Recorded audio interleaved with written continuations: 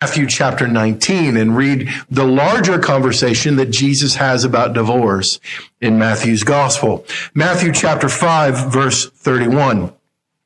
It was also said, whoever divorces his wife, let him give her a certificate of divorce.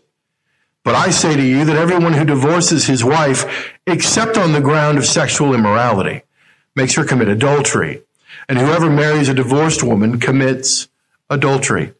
Turn over now, if you would, to Matthew chapter 19. Matthew chapter 19, beginning in verse 1. Now, when Jesus had finished these sayings, he went away from Galilee and entered into the region of Judea beyond the Jordan. And large crowds followed him, and he healed them there. And Pharisees came up to him and tested him by asking, is it lawful to divorce one's wife for any cause? He answered, have you not read that he who created them from beginning made them male and female? And said, therefore a man shall leave his father and his mother and hold fast to his wife, and the two shall become one flesh. So they are no longer two, but one flesh. What therefore God has joined together, let not man separate. They said to him, why then did Moses command one to give a certificate of divorce and to send her away?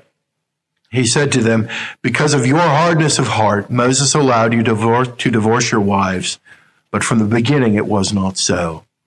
And I say to you, whoever divorces his wife, except for sexual immorality, and marries another, commits adultery. May God add his blessing to the reading of his word. Let's pray together this morning. Father, these are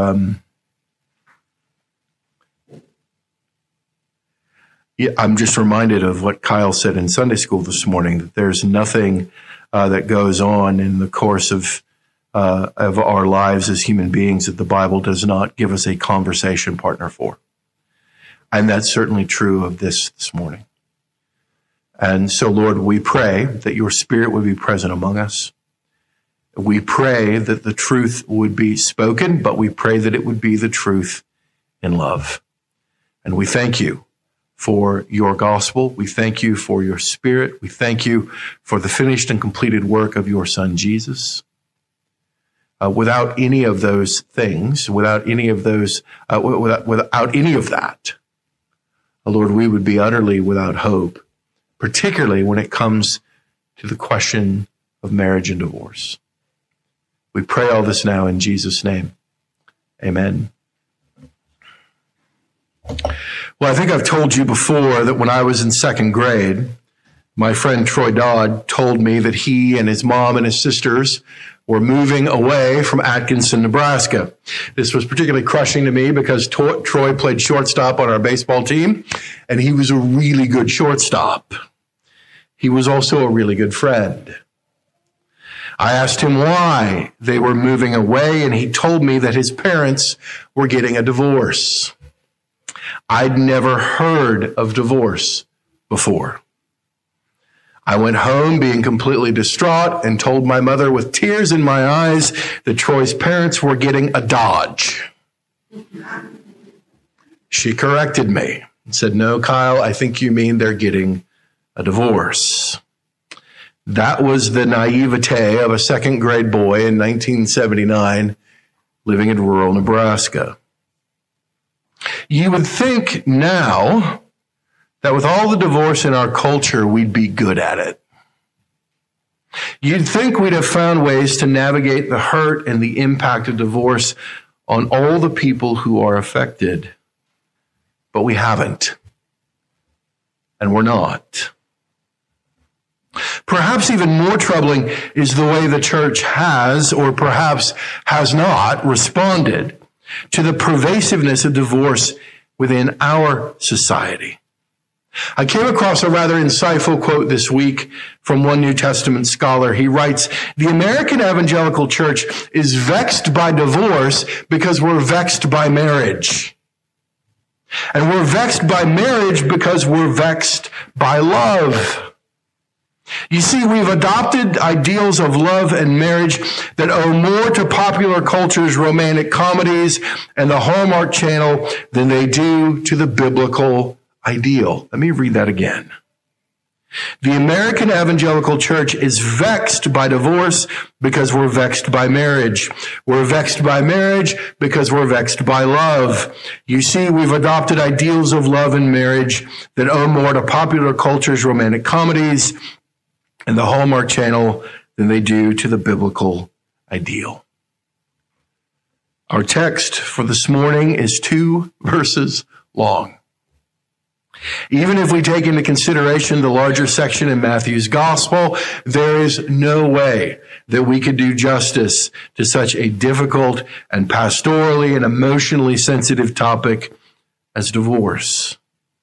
So this morning, as we give attention to Jesus' words, we want to chase down the principles that he teaches in both of the Matthew texts.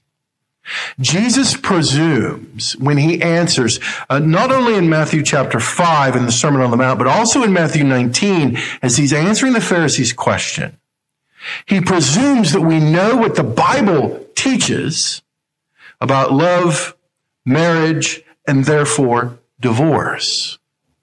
And so this morning, we want to give attention to those topics so that we can begin to rightly feel the force of what he's teaching in our texts for this morning.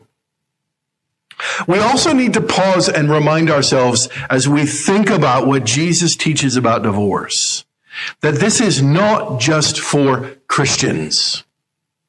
Friends, let's please remember that the Sermon on the Mount is about human flourishing. And I've been struck with how apologetic the church at times has been for holding to something that gets dubbed in a really pejorative sense as, well, you just hold to traditional family values. As we will see, the one who created marriage created it for our benefit. And there is specific wisdom for his creation. We would then do well to heed it. Now, the big idea for our time together this morning is very simple, very short. Here it is. Jesus is against divorce. Jesus is against divorce. 3 points we want to make this morning. The first one is this. There's a culture of divorce then and now. There's a culture of divorce then and now. Jesus indeed quotes, he says in Matthew chapter 5, verse 31, it was also said, whoever divorces his wife, let him give her a certificate of divorce. He's quoting there the text that Abby read for us. He's quoting Deuteronomy chapter 24. And then in the questions that the Pharisees asked Jesus in Matthew chapter 19, the same text is cited. Is it really indeed okay to give a woman a certificate of divorce for any cause? Matthew chapter 19, verse 3.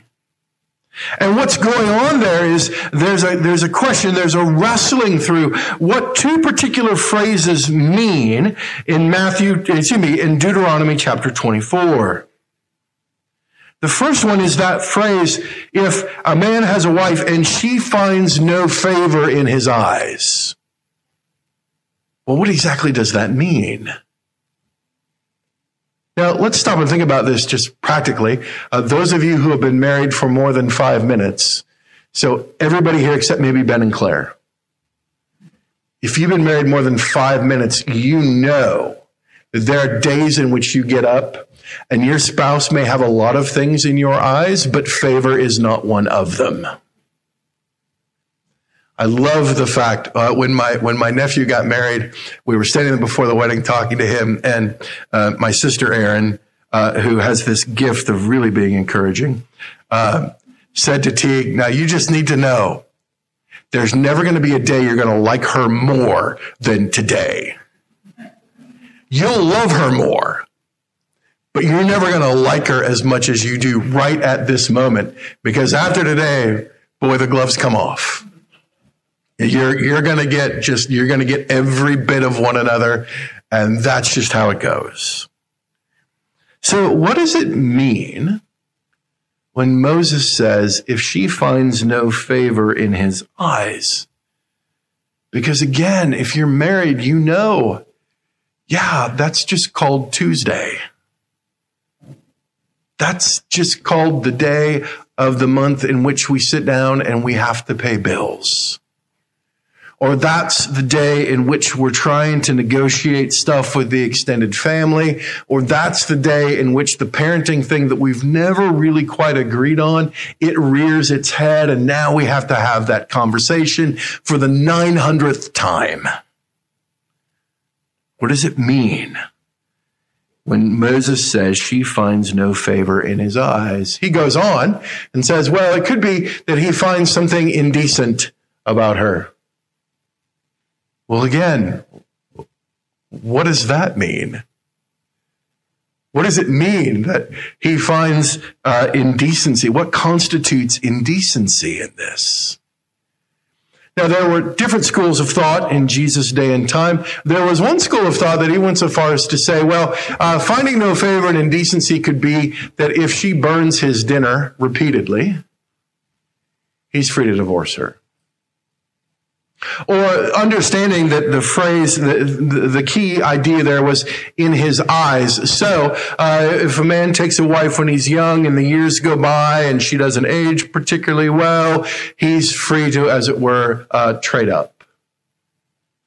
He can trade in his wife for a younger model, if you would. Wives like cars, right? Every 2 years, you should upgrade. There was a widespread culture of divorce in Jesus' day.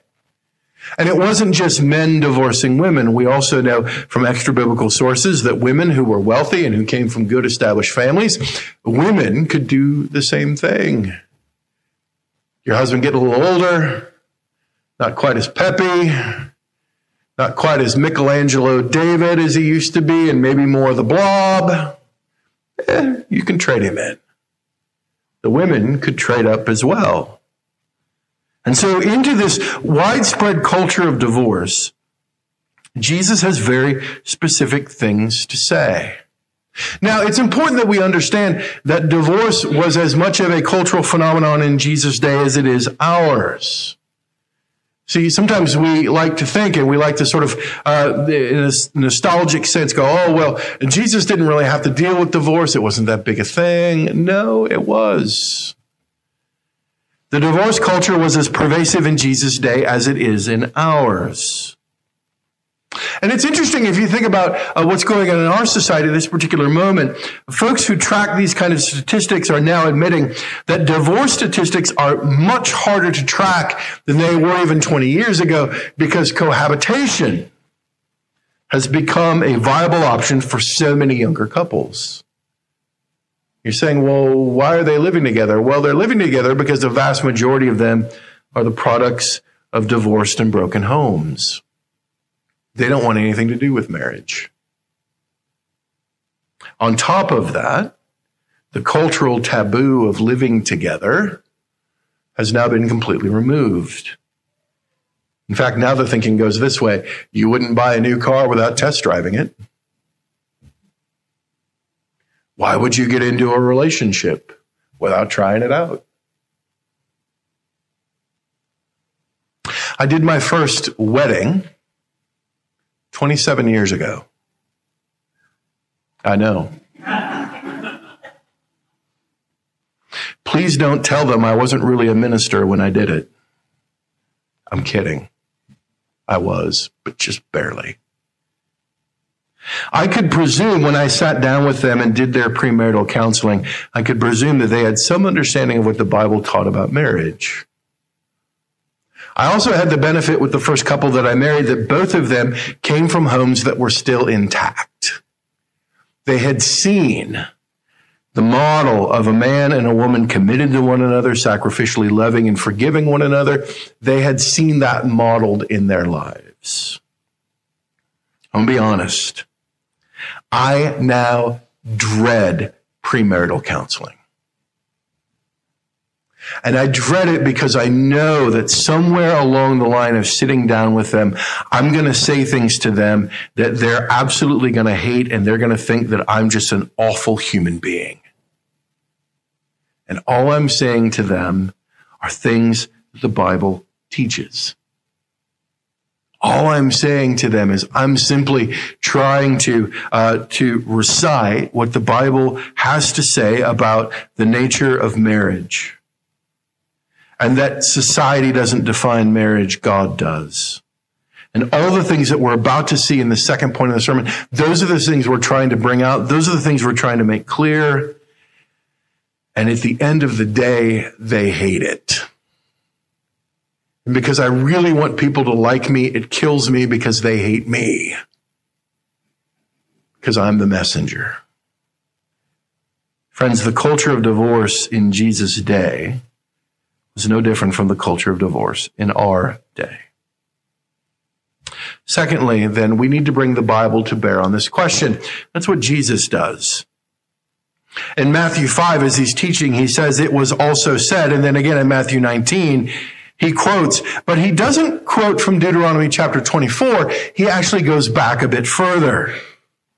He goes back to Genesis 1 and 2, and he points them to creation. So in other words, he's reminding them, not just that God created man male and female, but also then for their benefit, he gave them the gift of marriage and reminds them that in that sacred union, in that mystery that occurs in marriage, the two become one flesh. And so as we think about this question of marriage, and we think about the question of love, and we think about the question of divorce, we have to go back to the very beginning. That's what Jesus does. We have to remind ourselves of what it is that the Bible teaches us about what it means to be human, what it means to be male, what it means to be female. And the fact that marriage is not some culturally defined or societally defined legal contract, but rather marriage is a God-given covenant between a man and a woman. And that God-given covenant is to be for our benefit. So many comedians have done it. It's hard to tell who was the first. Probably George Burns, because he was the oldest. But George Burns used to say, I think everybody should get married because I believe everyone should be miserable. Well, friends, that's not the Bible's account of marriage. Marriage, as we learn in Genesis 2, is for our benefit. It's for our blessing. There's a beauty to the rhythm of Genesis 1 and 2. As God looks at his creation at the end of every day, he says, it's good.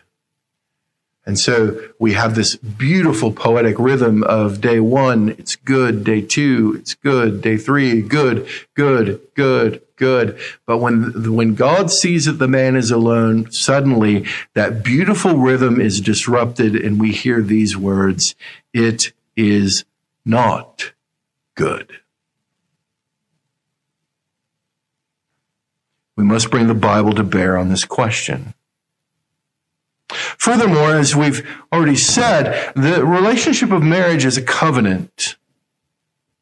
And covenant is defined at times with those three words that you see in your outline: presence, advocacy, and formation. That God is with us, that God is for us, and that God is forming or moving us into there's a direction that we're going. There's a direction that we're moving. And so he promises Abraham, as Abraham goes to the promised land, that God will be with him, that he will be for him, and that all the nations of the earth will be blessed through him. In other words, God's promises his presence, he promises his advocacy, and he promises that he's using the covenant relationship for his particular goals and end.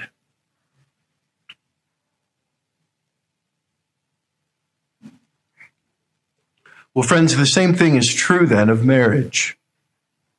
Marriage is a covenant in which a couple pledges their presence. They pledge their advocacy. And as Paul Tripp powerfully reminds us in his wonderful book or in the video series, What Did You Expect? God has put you in your marriage, to use you to form your spouse to look more and more like Christ. Not so that your every whim or need would be met. Not so there was someone who can act like your mom, but more so. Not someone to fulfill all the needs and gaps in your life, no. No, but your spouse is there specifically and particularly to move you to become more and more like Christ. When I was coaching at Midland, Friday afternoons were walkthroughs, and they became rather, with the defensive linemen anyway, because they're the smartest and the best athletes on the field. We'd have these kind of deep, like the guys would joke and call, it's Deep Friday. And so we'd talk about all kinds of things on Deep Friday. And one of the things that I would say to them repeatedly, because it's a group of young men, and so the opposite sex would oftentimes come up, I told them more than once that marriage was the greatest means of grace in my life that I think I could ever even imagine. And you know this, again, those of you who are married, you know that if you set out to change your spouse, you're going to be really, really disappointed. But when you're doing marriage right, it changes you. Like it just does. I can't begin to tell you, if you think I'm a selfish idiot now, you should have met me 26 years ago. I don't even like me thinking about me 26 years ago. Amy and I have joked and we'll say, hey, if we'd known one another in high school, we would not have liked each other. And that's probably really, really true. What is marriage doing? Well, part of it being a covenant is that God is using your spouse to form and to shape you to become more and more like Jesus. You cannot change your spouse, but being in the covenant marriage relationship does change you. Being married means you are with, for, and you're in this process because you're moving unto something that by God's grace means your spouse is becoming more and more like Jesus. Well, there's also this wonderful and interesting thing, and this gets to how we understand love. It's something called the perichoresis.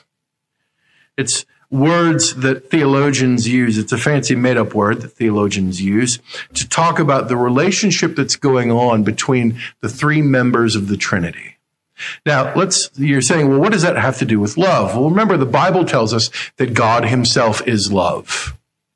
And that God would be love, even if there was no world to send Christ to. We learn that in John 3, right? God so loved the world that he gave his only son. Well, what if there is no world? Would God still be love? And the answer is yes. How would God still be love? He would still be love because of the relationship between the three persons of the Trinity.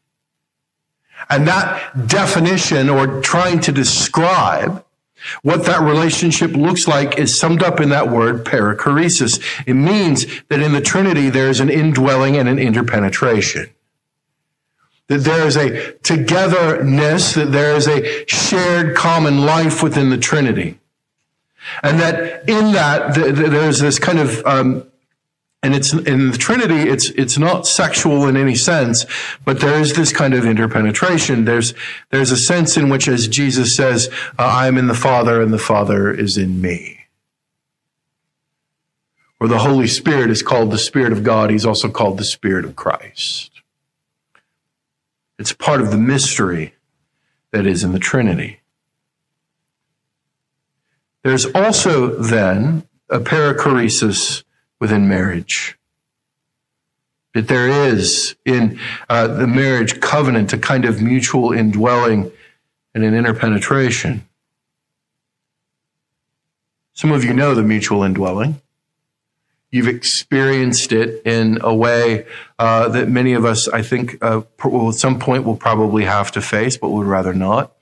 I've heard it numerous times as a pastor. I'm sure you've heard it as well, that when someone loses their spouse, they will say, it feels like a part of me is gone. It's because that's true. There is a perichoresis in marriage. There is an indwelling. We oftentimes refer to it as our better half. That beautiful picture of the Trinity then gets reflected within our marriages. The interpenetration in marriage is like the Trinity's, but not. Ours is indeed reflected most poignantly within sexual intimacy. It's why we can never say, oh, it's just sex. No, it's not. It's not. It's this reflection of this deep, loving relationship. It's a reflection of something that is divine in its origin. Let me just say, it's also why we need little books like the Book of Ruth.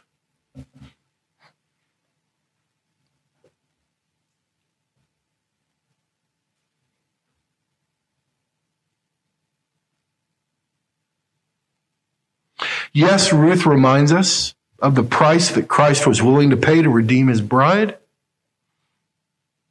But it also shows us this beautiful picture of the love between a man and a woman.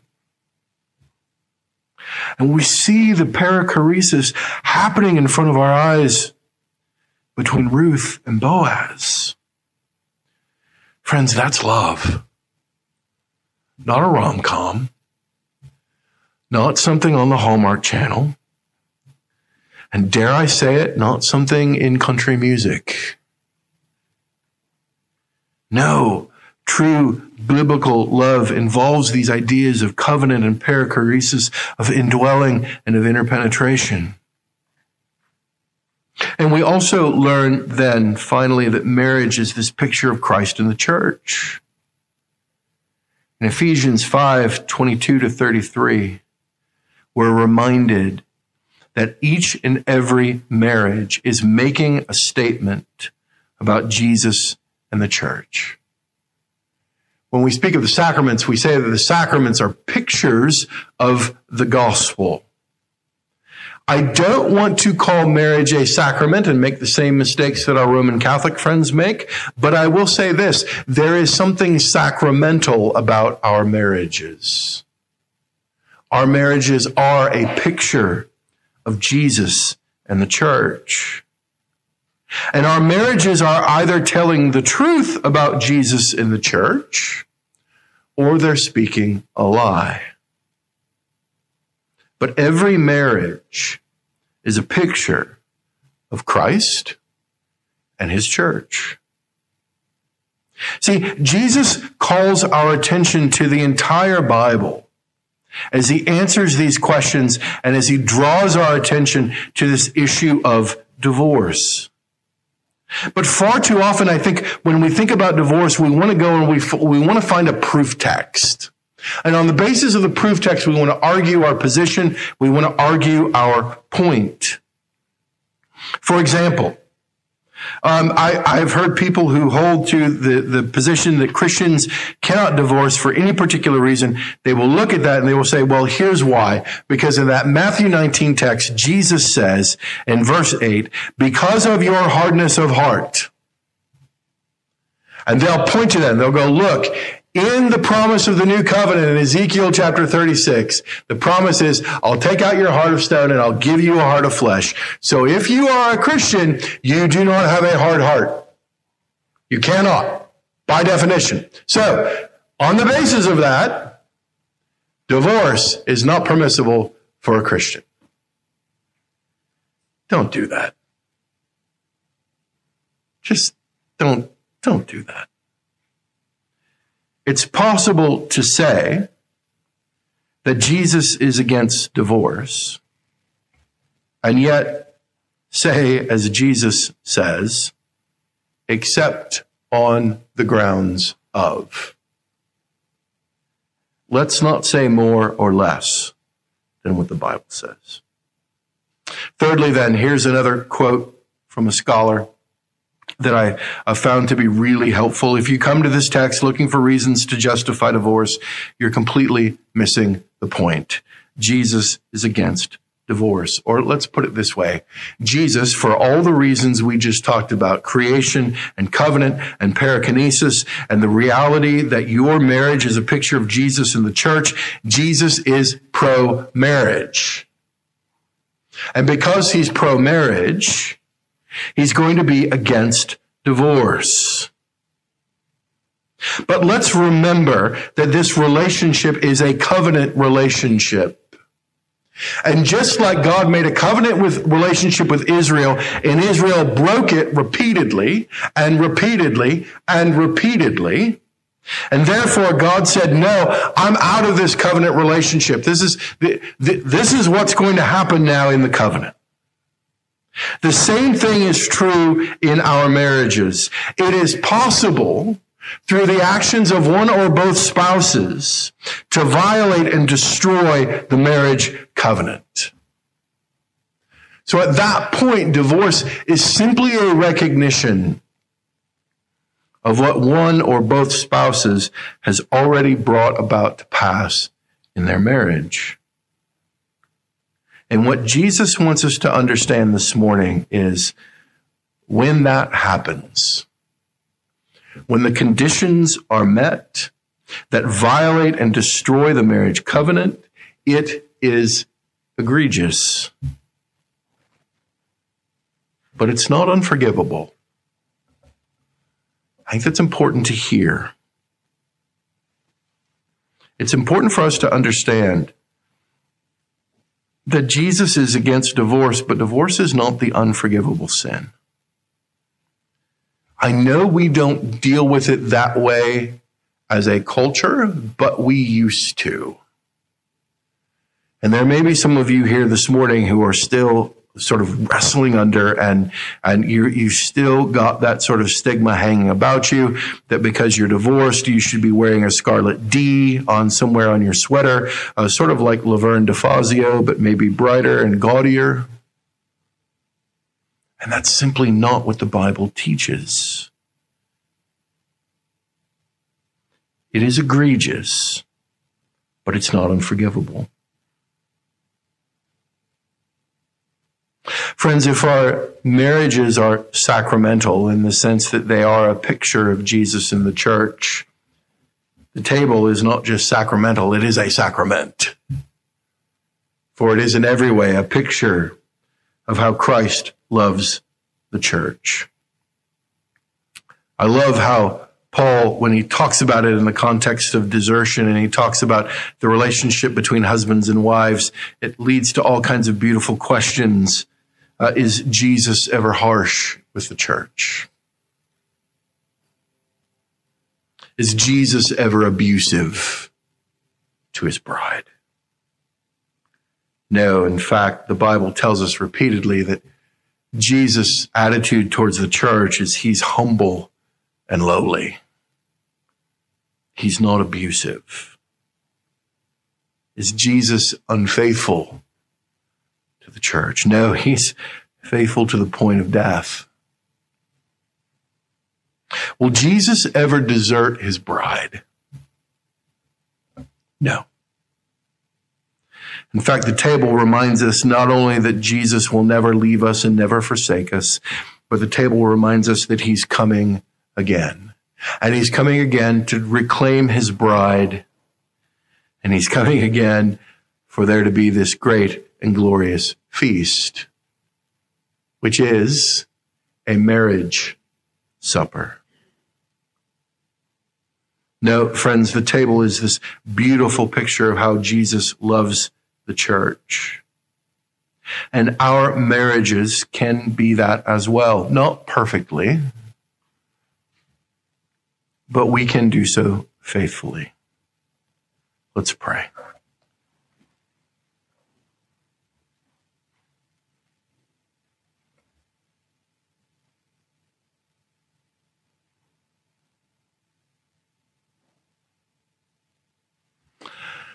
Father, the preacher always has a sense of their own inadequacy. There's always a sense in which we wish there was something better than words, but words are all we have.